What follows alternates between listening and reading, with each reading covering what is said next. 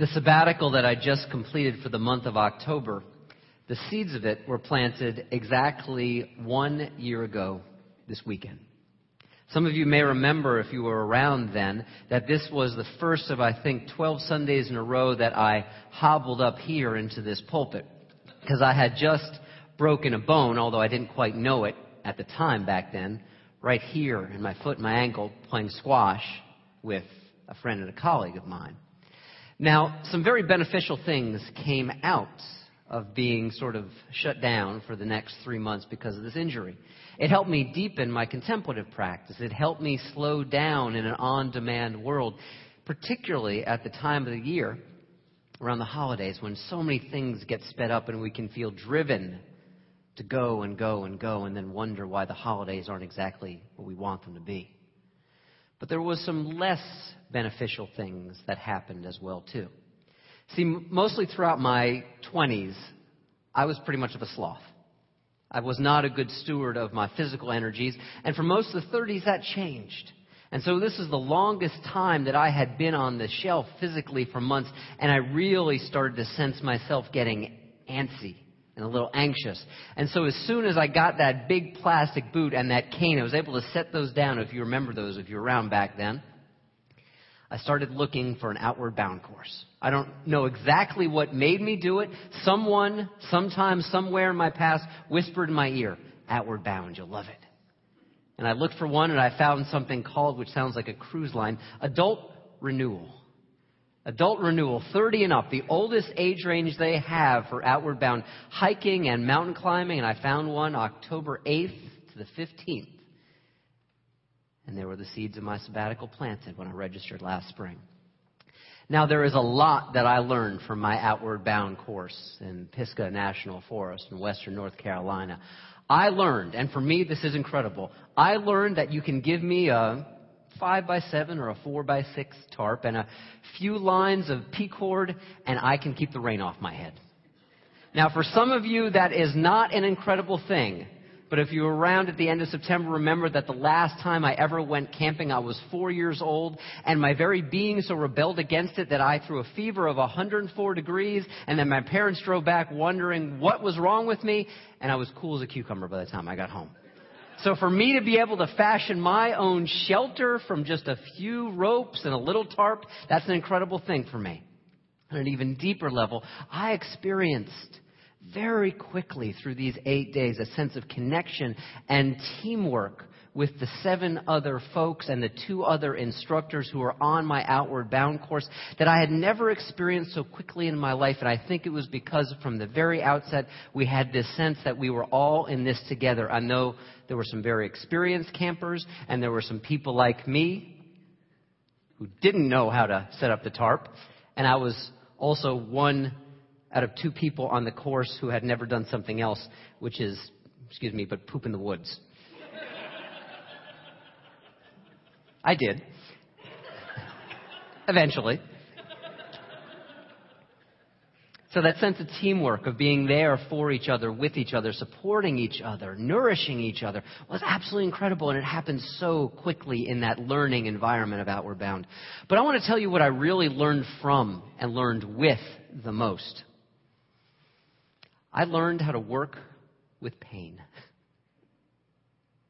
You see, when I injured my foot, what happened, one of the things I found out the months after, when I was healing, my foot was healing, is that it exacerbated lower back pain that I've been struggling with for some years. I'm not unlike many other people in their 40s who try to keep physically fit and active who are dealing with lower back pain. It's very, very common. Now, add to that, carrying a 50-pound pack on my back every day from about 7 a.m. to 6 p.m., up and down mountains, going up 1,000 feet in elevation, going down 1,000 feet in elevation, it started to hurt a little bit. And so every break that we got, I was down in the pose, cat, cow, cat, cow, cat, cow. just trying to strengthen out my back. But really, I got to tell you, what provided me the most relief was this. This was me most of the time during our breaks on the course. I mean, because it was pretty cold where we were, and laying on the ground was like applying this amazing cold pack to my back and just absorbing all the energy. And actually, that was the second to last day, and that's the high ropes course I had just completed, which was the most exhilarating things I had ever done. And so actually I was pretty blissful right there. But most of the times when I was in that position, I wasn't blissful at all. I was just trying to loosen up my back. Now, when I say what most marked my outward bound experience was pain, I don't mean to say I am grateful for the pain itself. That would be masochistic. But I do mean to say this, that I was grateful for the opportunity to work with the pain. I had moments of checking out, of taking myself elsewhere. I had moments during my climb up and down the mountains and dealing with this pain, and it is a professional preoccupation of ministers.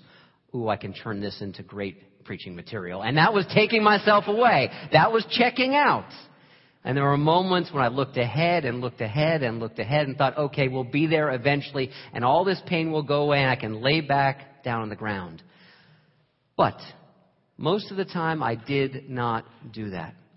Most of the time, I vowed to work with what was ever going on in my back and to pay attention. I recognized in myself that I was struggling, particularly on those long walks up the mountain. And I kept looking up and said, aha, I see the clearing at the end. We must be going to flat ground. But no, it was just another switchback and another switchback and another switchback after that. And I recognized I was struggling with a kind of someday syndrome. When I get there, the pain will end. When I get there, when I get to the end of the day. And really what I was doing was I was giving away the day. This natural beauty, this ability to be able to use my body wisely and to be in the company of these great people, I was giving away the day. And so you know what I returned to? What we do here every week at Wellsprings. If we want to enter heaven on earth, all we need is one conscious step and one conscious breath. Because once I took my eyes off the horizon and brought them back down to my steps, one of the things that I recognized is that one step at a time, one breath at a time, the pain was still there, but I could do it. That's what made it easy. This decision not to check out, it is for all of us a moment-to-moment choice. We can't just say we make it once and then we're past it. This decision not to check out, but to check back in and to make our lives workable and to work with what is there, it is a moment-to-moment decision in our lives. And no one of us, not one of us, certainly not me, gets it right all the time. I got to tell you, my first day back from Outward Bound, I was so jazzed about my experience that I woke up, I think at 6:30 or 7 in the morning, and I got to work cleaning out my closets, and I made piles of stuff that I was going to give away that I didn't wear anymore, and then I went down to the gym and I hit the gym hard, and then I went out and I went shopping and I cleaned the house, and by the time my wife had come back, because I was still on sabbatical, I had made her a candlelit dinner, and wow, I had so much energy. I was so alive and so vital. And the next day, I got up again early, and I put on all of my fleece that I had bought for my Outward Bound course that had been laundered, like seriously laundered. Because if you ever have gone 8 days without showering and you've been wearing synthetics for that entire time, you will recognize that there is a stink that you produce that you never thought you could smell that bad. So everything was cleaned and everything was laundered, and I put it all on up early, and I sat on my butt and I watched horror movies for 8 straight hours. And I ate nothing but taco-flavored Dorito chips. But I knew I was doing it. And I gave myself that full day of being slothful. See, because not checking out and not turning away really is not about effort. I know people who are all about, there's always some kind of thing that they're doing to better themselves, and they're always engaging and they're always effortful. But the problem is sometimes that can be a way of turning away from our lives too. It's not about the outward effort that predicts how checked in we are or how checked out we are. It has much more to do with an attitude and a question that we must ask ourselves on a regular basis if we want to make our lives workable. Are we living in touch with what is right here and right now? See, because the problem with checking out on a regular basis is that it becomes a very hard habit to break. If we check out on a regular basis from our lives, it actually becomes, I believe, the worst of all habits because so many other bad habits come from checking out. Addiction and cruelty and lack of love and lack of compassion and lack of connection and lack of kindness. This comes from checking out of our lives on a regular basis. There's a great example of this. A lot of you know The Office, the TV show, the American version. So Michael Scott was the boss for the first, I think, 6 years and just left the show, the actor who played him. The first, I'd say, 6 months or so of the show when it aired, in 2005, he was just kind of an ass. He was just a complete jerk. There was nothing to sympathize in him. I think they recognized that was not sustainable because people would stop tuning in. And so they started to give a little bit more of Michael Scott's backstory. And we recognized that the reason he was such a buffoon so much of the time is that he was really desperately lonely. The reason he had to have all of his employees like him and he couldn't manage them is because he wanted to be their friend. He was so hungry for friendship. And in really an episode that I think aired about 6 months in, there's an office email going around, an Evite, that's inviting everyone to a party that the cool guy, Jim, who Michael Scott really wants to be his best friend, is throwing this party. And Michael isn't invited. And he knows this, and everyone else knows this, but he plays off like he's not hurt, when in fact he's very deeply wounded. He says, it's okay. I'm going to my improv class tonight. Now, how many of you have ever done any acting or any improv? Okay, a few of you. Improv is all about being in the moment and giving yourself over to the moment and working with what is there and not turning away. Now, Michael, so anxious, so wounded, even though he says, I'm going to improv and I love it, I'm a great improv actor, he doesn't improv at all. Every scene that he does ends up like this with him in it. Michael Scarn, FBI, freeze, I've got a gun. Michael Scarn, FBI, freeze, I've got to get everyone. And you can see the other actors that he's working with just kind of drooping and losing it because he's not entering into the place. He's not entering into the place where he's working with what is there. See, when we check out regularly from our lives because of shame or blame or pain or any of the other kinds of afflictive emotions that Michael Scott actually really has inside of him, when we check out regularly from our lives, we find out eventually we cannot do it selectively. If we want to check out from the quote-unquote bad stuff, what we will find is that we will also miss all the good stuff. If we want to check out from feeling rotten about ourselves, we will also find that we are checked out from joy and creativity and love and all the things in life that help us to flow. And so taking that regular moment-to-moment vow not to check out means very simply we're going to pay attention. And when we pay attention, amazing, wonderful things will happen. Very often we assume that we don't want to check into our lives because what we find there, we say it won't change. And if I acknowledge it, then it'll get even worse. But in fact, the opposite is true. The more that we resist, the more things do not change. The more we check in, the more things can actually change. I found this literally in my back when I was on that course. At some of my deepest moments of physical pain, I found something remarkable. If I paid attention to it, the pain changed. Sometimes simply by breathing differently, sometimes by adjusting my pack, sometimes by taking shorter steps, sometimes by taking longer steps. It was amazing. Things changed moment to moment to moment. It was my attitude and my fear that led me to believe that the pain was going to define my entire existence. See, we can check into what is there. We can build space around something that we are experiencing, even if it is difficult. By paying attention, we allow it not to define us. I mean, I got to tell you how many times on course I re-entered the oldest story in my mind, the least effective story I've ever told myself, which is being an enthusiast, which is falling in love with the idea of something or someone and then recognizing that it's not all. How could this be? It's not all that I made it up to be. And then growing disappointed and disillusioned and saying this sucks and wanting to take my toys and go home or go elsewhere. But by stepping away from the story that we will tell ourselves, we allow the experience to be just as it is. One of the other things I did during my retreat was I deepened my opportunity to know how to teach mindfulness. I'm in a mindfulness teacher training that is continuing through this month.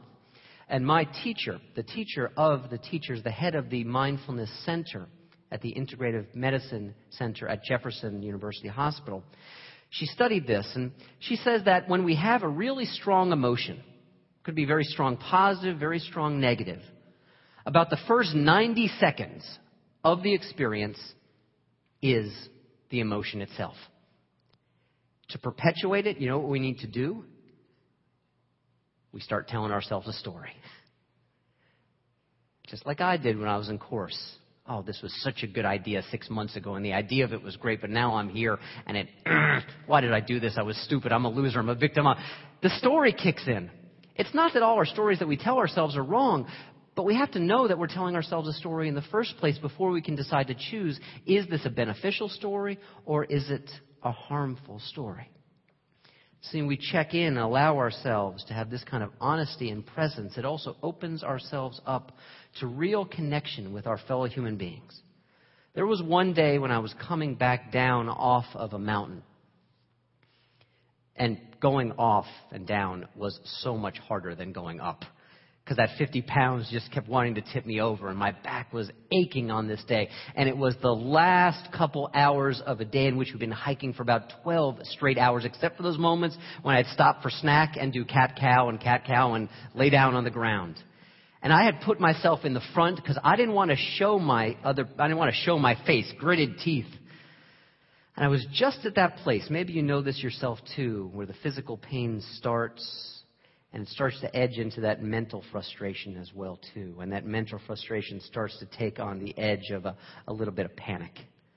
And the panic starts to edge towards that place of catastrophe. Oh, my God, they're going to have to leave me out here. I'm going to have to quit the course. I'm going to have to go home. And it starts and it starts and it starts.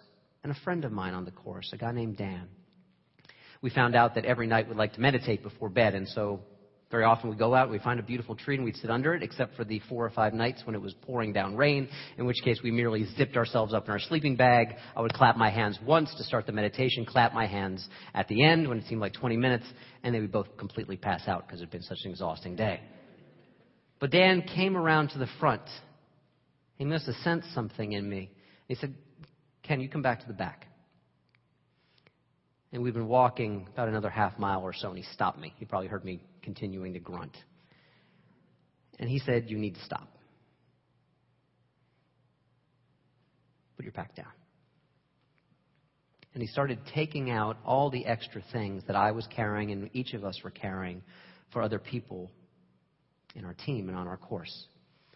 And he ended up taking about 20 pounds off my back, distributing it through the other members of the team who were all more than willing to give me a hand. They had my back. But only because I was willing in the first place to admit that I was struggling. I could have continued on in the front and not allowed people to see my face. But in a moment when I had to admit that I needed help, that is also admitting that we can work with what is here in our lives. It is a moment of inhabiting our lives. Like an ancient Jewish story says, an aged rabbi had a vision one day of heaven. And he said God will only ask him one question. Not, "Rabbi, were you not Moses? Why were you not Rabbi Zusia? Why were you not yourself?" Work with our lives. Take off that vacancy sign that sometimes we hang inside of our own hearts and work with what is here. Occupying our lives is not about territoriality. It's not about protecting our turf. It is about opening ourselves up to recognize that the final story of our lives has not been written yet. We allow ourselves to perceive what is really here, showing up for our lives with real love and real gratitude and real compassion and real presence. My favorite version of the metta meditation, of the loving kindness meditation, concludes towards the end of this heart-opening practice with these words. By participating in the practice, we allow ourselves the possibility of including and not excluding, of caring and not being indifferent.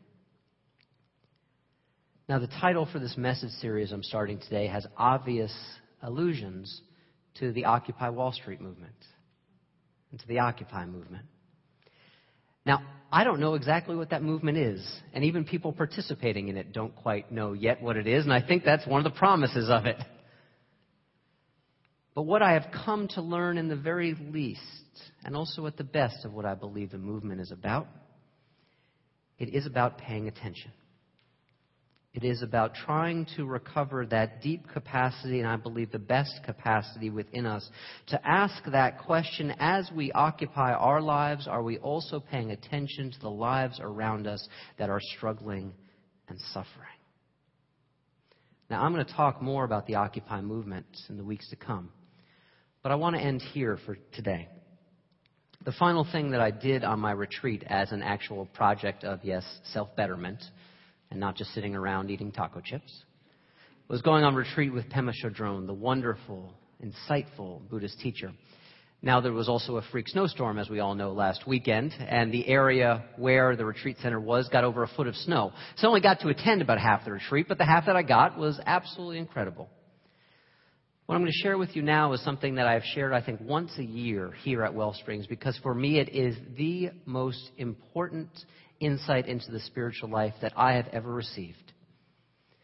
Pema Chodron says that very often we conceive of the spiritual life as ascending upward and upward and upward, as if we were ascending to the top of the mountain. That is either, by the way, Pilot Mountain or Cedar Rock Mountain. I climbed it. That's part of Pisgah National Forest in North Carolina. I climbed up it, and I climbed down the other side. She said that the only issue with this idea, this metaphor of the spiritual life as getting high, where we transcend all the pain of the world and we experience purity and letting everything else go, the only problem is we have left everyone else behind. Our pets who need us. She says our alcoholic brother-in-laws, the people who suffer and struggle. She says real spiritual maturity is not up and up and up, is in fact the reverse, to imagine that the mountain is inverted. And that as we head deeper into our lives, it is not a matter of transcending all pain or transcending all suffering or other people's frustration, but allowing ourselves to get in touch with it. Allowing ourselves not to be better than, but to allow ourselves to work with our struggles and our joys and other people's as well. She says if it takes years, if it takes lifetimes, we awaken to the truth of this mountain that extends down and into the very heart of our lives. Because she says what we find there are healing waters at the very basis of everything.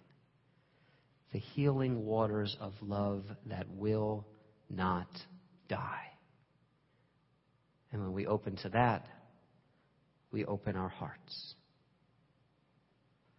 I believe that there is a deep ethic of caring and compassion in this understanding of spiritual maturity. And not just for other people, but most profoundly for ourselves.